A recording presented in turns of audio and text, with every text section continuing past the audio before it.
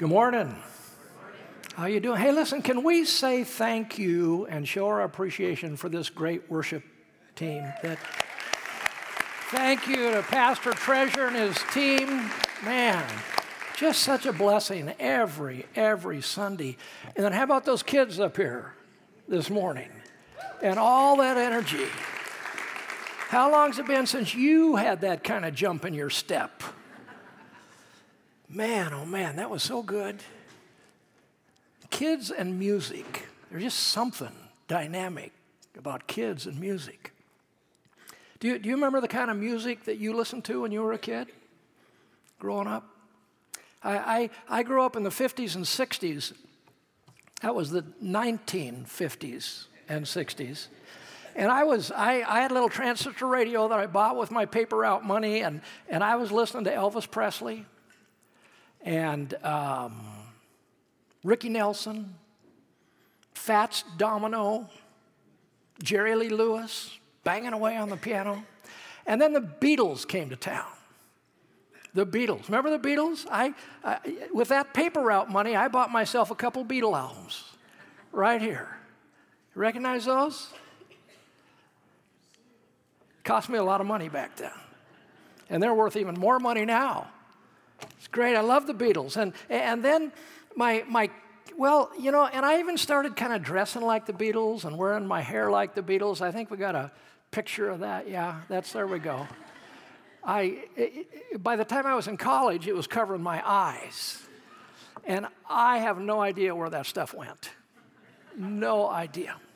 But then my kids grew up a generation later. They were growing up in the 80s and 90s. They didn't have transistor radios. They had cassette decks and boom boxes. And they were listening to Snoop Dogg and MC Hammer and Michael Jackson and Prince and Bon Jovi and Def Leppard. There's a name for you. I listened to some of their music. I understand why all the leopards went deaf.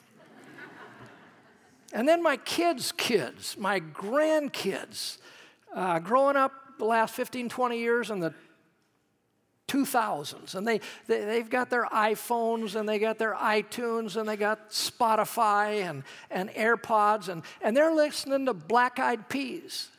I mean, my mom used to cook Black Eyed Peas. Kanye West and Jay-Z and J. Cole and Drake and Post Malone and Imagine Dragon. My generation, it was Puff the Magic Dragon, and they're trying to imagine some kind of a dragon. You ever wonder what kind of music Jesus listened to when he was growing up? I can tell you exactly what he listened to. You know, we're studying the Psalms this summer, and the Psalms were not written just as poetry. They were written to be sung on purpose. It was like the Psalms was the Hebrew hymn book. And when Jesus was just a babe in arms, Mary was singing lullabies to him from the Psalms. And when he was a kid growing up, that's the music he heard in his home. His mother Mary singing the Psalms. His dad Joseph probably humming a tune or whistling a tune from the Psalms in his carpentry shop. And they were a good Hebrew family. They went to the synagogue every Sabbath, and what do you think they sang at the synagogue for praise and worship? They sang the Psalms. And when they went to the temple in Jerusalem for special holidays and Passover and celebrations, they sang the Psalms. I love that. Every time I read a psalm and I think about Jesus grew up with this music. Jesus sang this very same psalm that I'm reading. And it just is a wonderful connection. Think about that when you're reading the Psalms, that this was the songs that Jesus sang, that he grew up with, that he memorized, that he knew deep in his heart. And I wondered sometimes when he reads, "The Lord is my shepherd," if he knew that was him when he was a little kid. I've always wondered that. You know, I'm going to focus my time this morning on what I think is the most beloved psalm, probably the most familiar psalm. We're going to look at the first verse of Psalms 23, the shepherd's psalm. What I love about Psalms 23 is that it's a picture of God. It's literally describing the characteristics of God in Psalms 23. It helps you get to know God better and what he's like. I read about a little girl who was in a Sunday school class, and she was working on a project, and the teacher came by and said, "Honey, what are you doing?"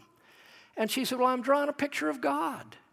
And the teacher said, "Well, nobody knows what God looks like." And she said, "Well, duh, they will when I get finished." And so I hope when I'm finished with this sermon that you'll be reminded of what God is like and how much he loves you and how much he cares about you and how much he wants to be a part of your life and to meet your needs. You see, the more you understand God, the more you trust him.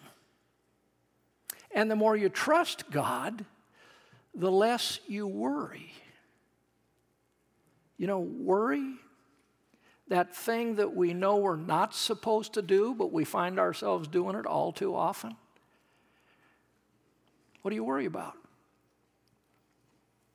I know folks who worry about money and finances and how they're going to pay the bills.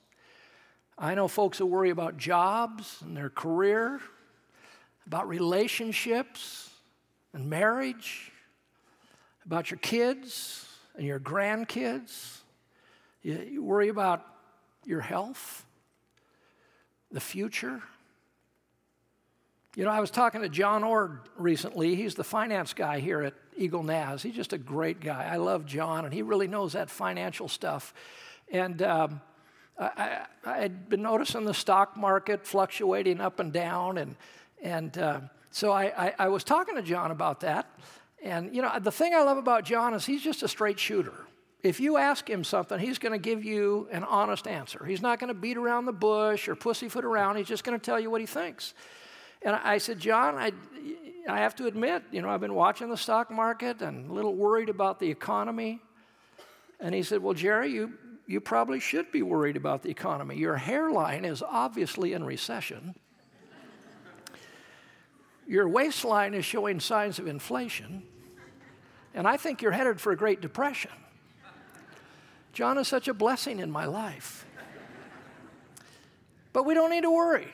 There are three things about worry if you stop and think about it. One, it's unhelpful. And two, it's unreasonable. And three, it's unhealthy. It's unhelpful because it doesn't accomplish anything. Worry has never solved a single problem. Do you understand that? It's stewing without doing. It's like racing your car engine. It's like putting it in neutral and pedal to the metal, and what do you get? A lot of smoke, a lot of heat, a lot of noise, and you don't move an inch. You're sitting right there in the heat and the smoke and the noise. Worry can't change the past. It can't control or manage the future. It just makes you miserable today. And it's really unreasonable because the more you focus on something and worry about it and get anxious about it, it's like it gets exaggerated in your mind. When you're thinking about it and how bad it's going to be, it just seems to get worse and worse and worse and bigger and bigger and bigger, mountains out of molehills, and the more anxious you become. To worry about something you can't change is useless. And to worry about something you can change is ridiculous. Because if you can change it, change it. Put an action plan together. You know, take some proactive steps. Get some help. Talk to some people. Make it work. But don't worry about it. It accomplishes nothing. And worry is unhealthy. Your body was not made to worry. It's an unnatural activity for us as humans. And all the latest medical research confirms that there are some negative side effects when you worry. And people get headaches, they get backaches, they get insomnia, they lose sleep, they get irritable and stressed out and tense, they get diarrhea, And I could go on and on and on. But I'm worried that you might get sick if I do, so I'm going to stop right there. The only thing that worries in all of God's creation is you and me. Plants don't worry. Animals don't worry. Only people worry. The word that we translate worry in English comes from an old word that literally means to strangle or to choke out. And that's exactly what worry and anxiety does in your life. It strangles and chokes the peace and the joy and the contentment that God wants to provide for you. But we lose all that in the midst of it. You were not born to worry. Worry is a learned behavior. So if it can be learned, let's pray it can be unlearned. And we're going to work on that this morning. You know, when we think about what the Bible says about worry, we usually turn to Matthew chapter 6, where Jesus said, don't worry about tomorrow. I mean, that's literally the way Jesus wants us to live as Christ followers. Not worry about tomorrow. We're going to take care of today. Not going to worry about tomorrow. It's unhelpful, it's unreasonable, it's unhealthy. And sometimes we turn to Philippians 4, where Paul said, don't be anxious about anything, but pray. Paul says, turn your worries into prayers. Turn your anxiety into prayers. To truly overcome worry, I think that we have to believe that God is able to take care of us. And that God wants to take care of us. And that God is committed to take care of us. You know, if you're taking notes this morning, I want you to write down, God will take care of me. And I want you to underline it and put an exclamation point. Now, I hate it when preachers do this, but I'm going to do it anyway. Turn to your neighbor and say, God will take care of me. Do it. Now turn to your other neighbor and say, God will take care of you. Because he promises to do that. That's what he wants to do. Psalms 23:1 in the NIV says, the Lord is my shepherd, I lack nothing. In the New Century Version, I like it even better. The Lord is my shepherd, I have everything I need. Wow. Most of us learned this verse originally in the King James Version. The Lord is my shepherd, I shall not want. When my dad was trying to help me memorize that as a little kid, I thought he said, the Lord is my chauffeur, I shall not walk. That'll work too. So you say, Pastor Jerry, if the Lord is my shepherd, how is that an antidote to worry? Well, you got to know what shepherds do. If you were a shepherd, you'd know this stuff. If you were a sheep, you'd probably know this stuff. Shepherd's job description: provide, protect, guide, and correct. That's what a shepherd does. He provides for his sheep. He provides all the necessities of life: food and safe pasture and shelter and water. And he protects his sheep from enemies that would prey on them, both natural and unnatural. He protects the sheep from harm. And then he guides his sheep. He leads them when they're confused, where they don't know where to go, when they need direction. The shepherd provides that, tells them the right path to go down. He leads them away from danger, and he leads them and guides them to protection and safety and provision. And then out of love, he corrects the sheep. When something's not right, and sheep are not the sharpest, smartest animals, they get themselves in messes, and then they freak out, and they get all distressed.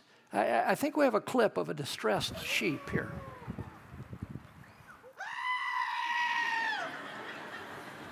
I've heard you do that.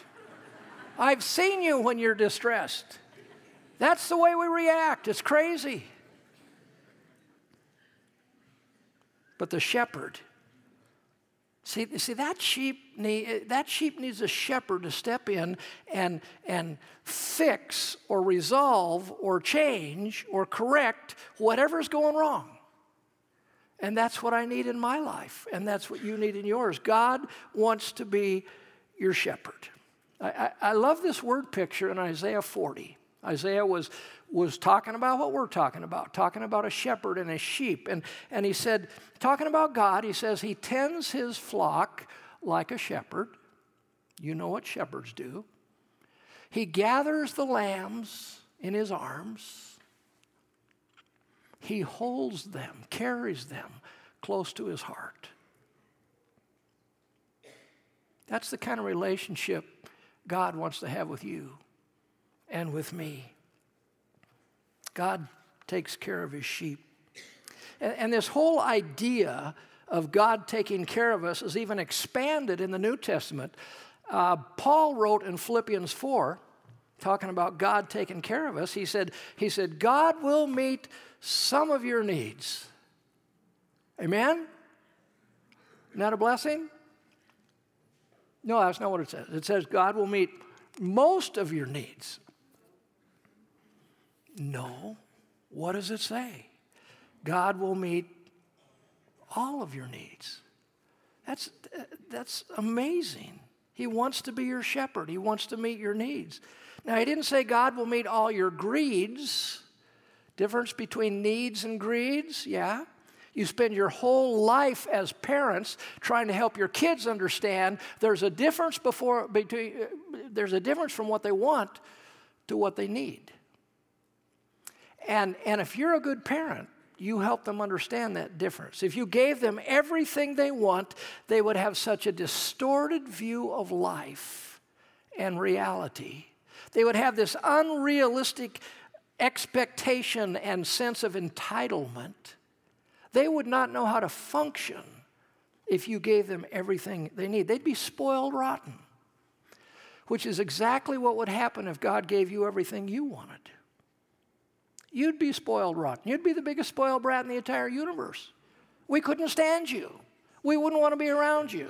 You'd have such a distorted view of life and reality. God doesn't say that. God says, I'll meet all of your needs. I'll take care of you. I'll be there for you. That's the promise from the shepherd to the sheep. Let me ask you, how many of you have any kind of insurance? Car insurance, health insurance, life insurance, homeowner's insurance? Now, isn't it true that if you have a policy and you know what's in the policy and you know that you're covered and you know that the premium has been paid, that you just don't think about it much, do you? You don't worry about it. I mean, you don't get in your car and buckle your seatbelt and turn on the car and then go, oh my word, I hope I have the right kind of insurance to get me to work today, or to get me to school today, or to get me where I need to go. When you know what's in the policy, when you know that you're covered, when you know the premium's been paid, you've been prayed, I like that, you don't worry about it. You know, in this book, there are over 7,000 promises. If you don't believe me, I encourage you to go home today and find them all. Memorize half of them. 7,000 promises. You know that's your divine insurance. When you take these promises and apply them to your life, and you know what the coverage is, and you know that the premium is paid. See, the premium has been paid by the blood of Jesus. Jesus paid it all. It's paid in full. And you're covered. And when you know that and understand that, it brings such peace and contentment to our hearts. So what does it mean when David says, the Lord is my shepherd? Now, we know what shepherds do. We talked about that. Let's talk about that word Lord. Hebrew word Yahweh, translated Lord, literally means the one who's in charge, the one who's responsible, the one who's in control. Now, we don't use that word Lord much outside of church. We know what it means in church, but we don't use it in our normal everyday conversation because we don't live in a world that has kings and queens and lords and ladies and counts and castles and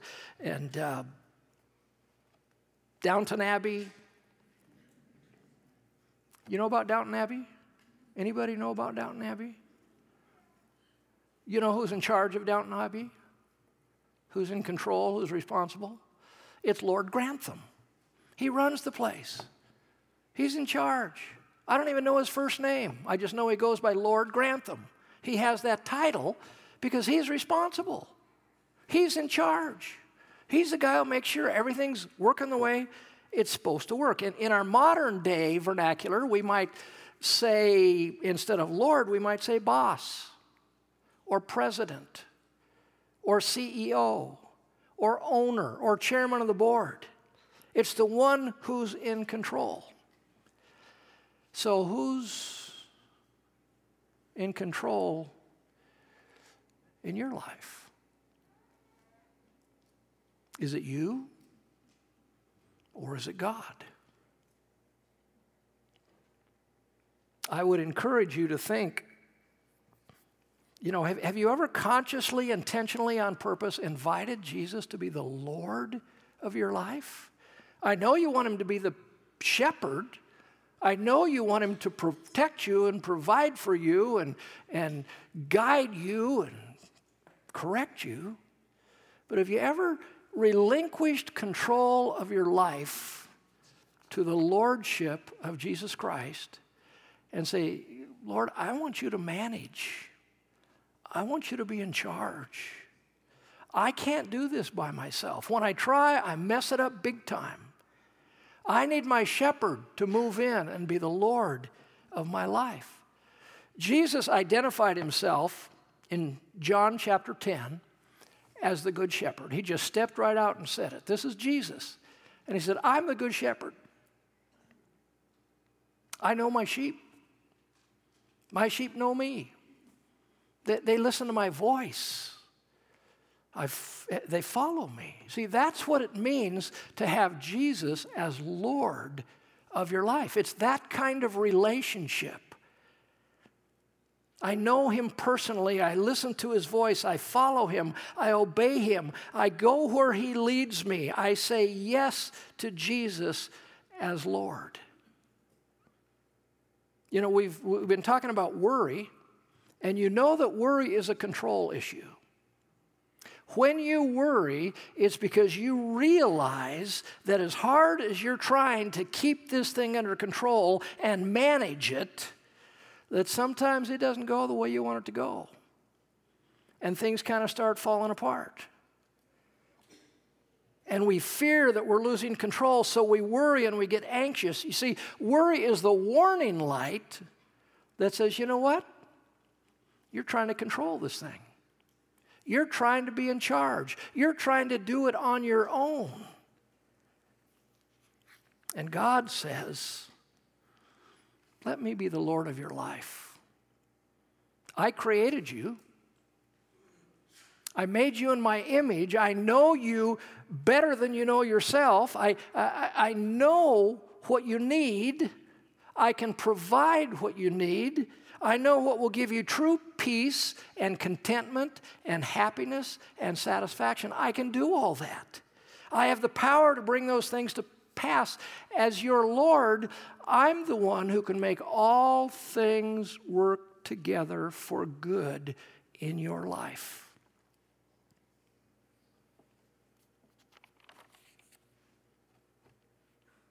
So there's 3 points to this sermon. It took me 30 minutes to get to the first one. We need to invite Jesus to be the Lord of our life. Second point, need to pray instead of worry. I encourage you to think about that. Begin to pray about the things that you worry about. You know, the difference between prayer and worry is who you're talking to. If you worry, you're talking to yourself, a lot of negative self-talk, blowing things up in your mind, exaggerating them. Do you know behavioral psychologists have told us after decades of research that less than 90%, less than 10% of everything you worry about, how's it go? Only 10% of what you worry about has any chance of happening. Over 90% of the time and energy you put into worry, it will never even come to pass, and you've just wasted all that mental, emotional, spiritual energy worrying about something that 90% of the time isn't even going to happen.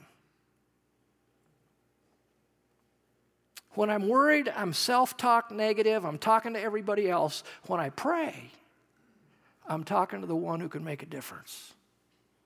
I'm talking to the shepherd, the Lord, the one who can help me. Worry can't change a thing, but prayer does. Worry is stewing without doing. Prayer gets in touch with the shepherd who can make all the difference. You know, when you worry, you have two options: panic or pray. Let's not worry. Let's pray. In Philippians, it says, don't worry about anything, instead pray about everything. Tell God your needs. That's the powerful bridge that connects us to the Good Shepherd. If it's important enough to worry about, it's important enough to pray about. God's ability is greater than your anxiety. If you're taking notes, God's ability is greater than your anxiety. 1 Peter 5:7, it says, give all your worries to Him. Why? Because He cares about you. The NIV says, cast all your anxieties on Him. He cares about you. In the original Greek, that word cast or give literally means, it's a much stronger term. It means drop it.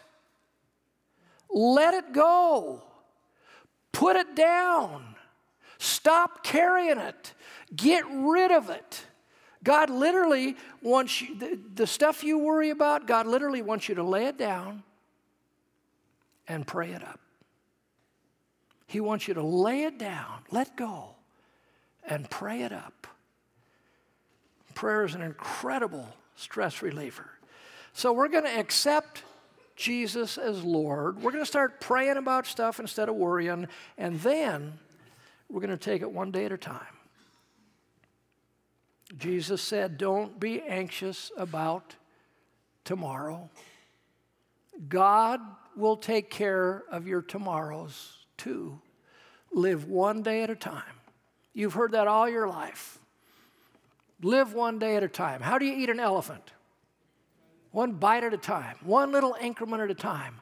That's what God wants us to do. He's saying, now listen, we're going to handle this thing one situation at a time, one challenge at a time, one anxious moment at a time, one rainstorm at a time. We're not going to open the umbrella until it starts raining. Okay? That's what God's saying. We're going to wait until it's time to work on this issue. We're not going to worry about it ahead of time or worry about it past time. One day at a time. I know the future can seem overwhelming, so God has put it in little bite-sized pieces for you and I. The disciples came to Jesus and said, teach us to pray. Help us know what to say when we pray so we can connect with you.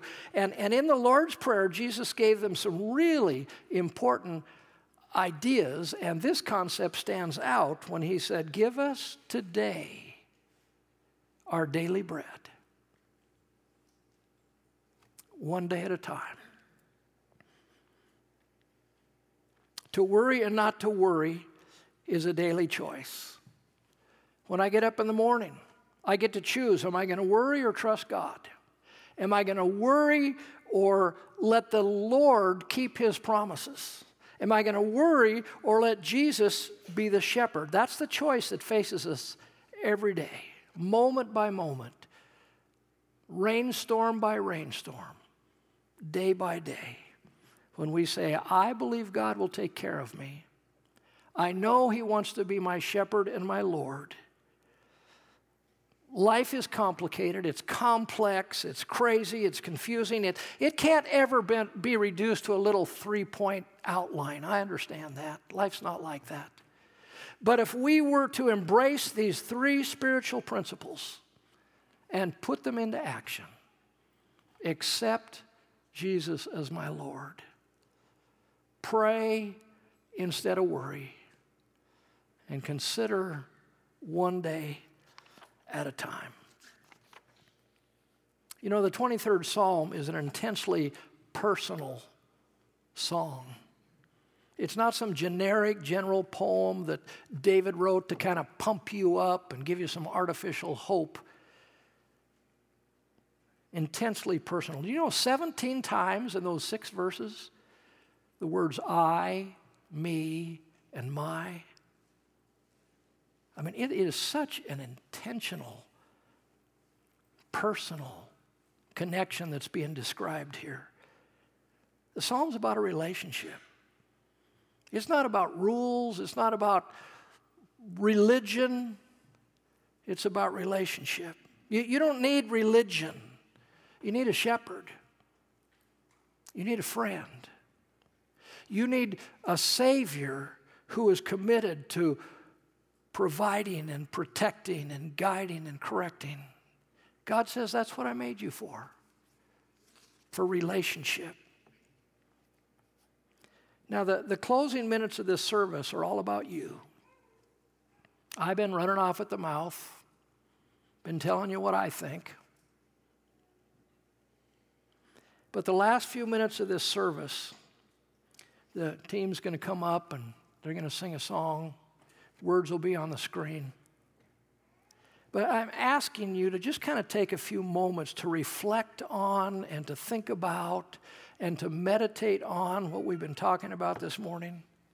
You know, kind of block everything else out. And I just want you to think about this phrase. The Lord is my shepherd. And what does that mean in your life? You know, I have no idea what's going on in your life, but he knows. And he knows what's keeping you awake at night. And he knows what's stressing you out and creating anxiety. He knows what you're worried about. And he's coming to you this morning saying, you don't have to carry this alone. I want to help meet your needs. I want to be your friend. He's promised to take care of us. He's going to ask you and me both in the next few minutes to lay something down and to pray it up. And I don't know what it is for you. I mean, I know what it is, what I wrestle with and what I carry that I shouldn't. But there's going to be an opportunity, whether you're sitting right there in your pew or you're kneeling at the altar or you're in the prayer room with somebody. It's going to be something you need to lay down and pray up. So these moments are for you. And remember, the Lord is your shepherd, and he loves you.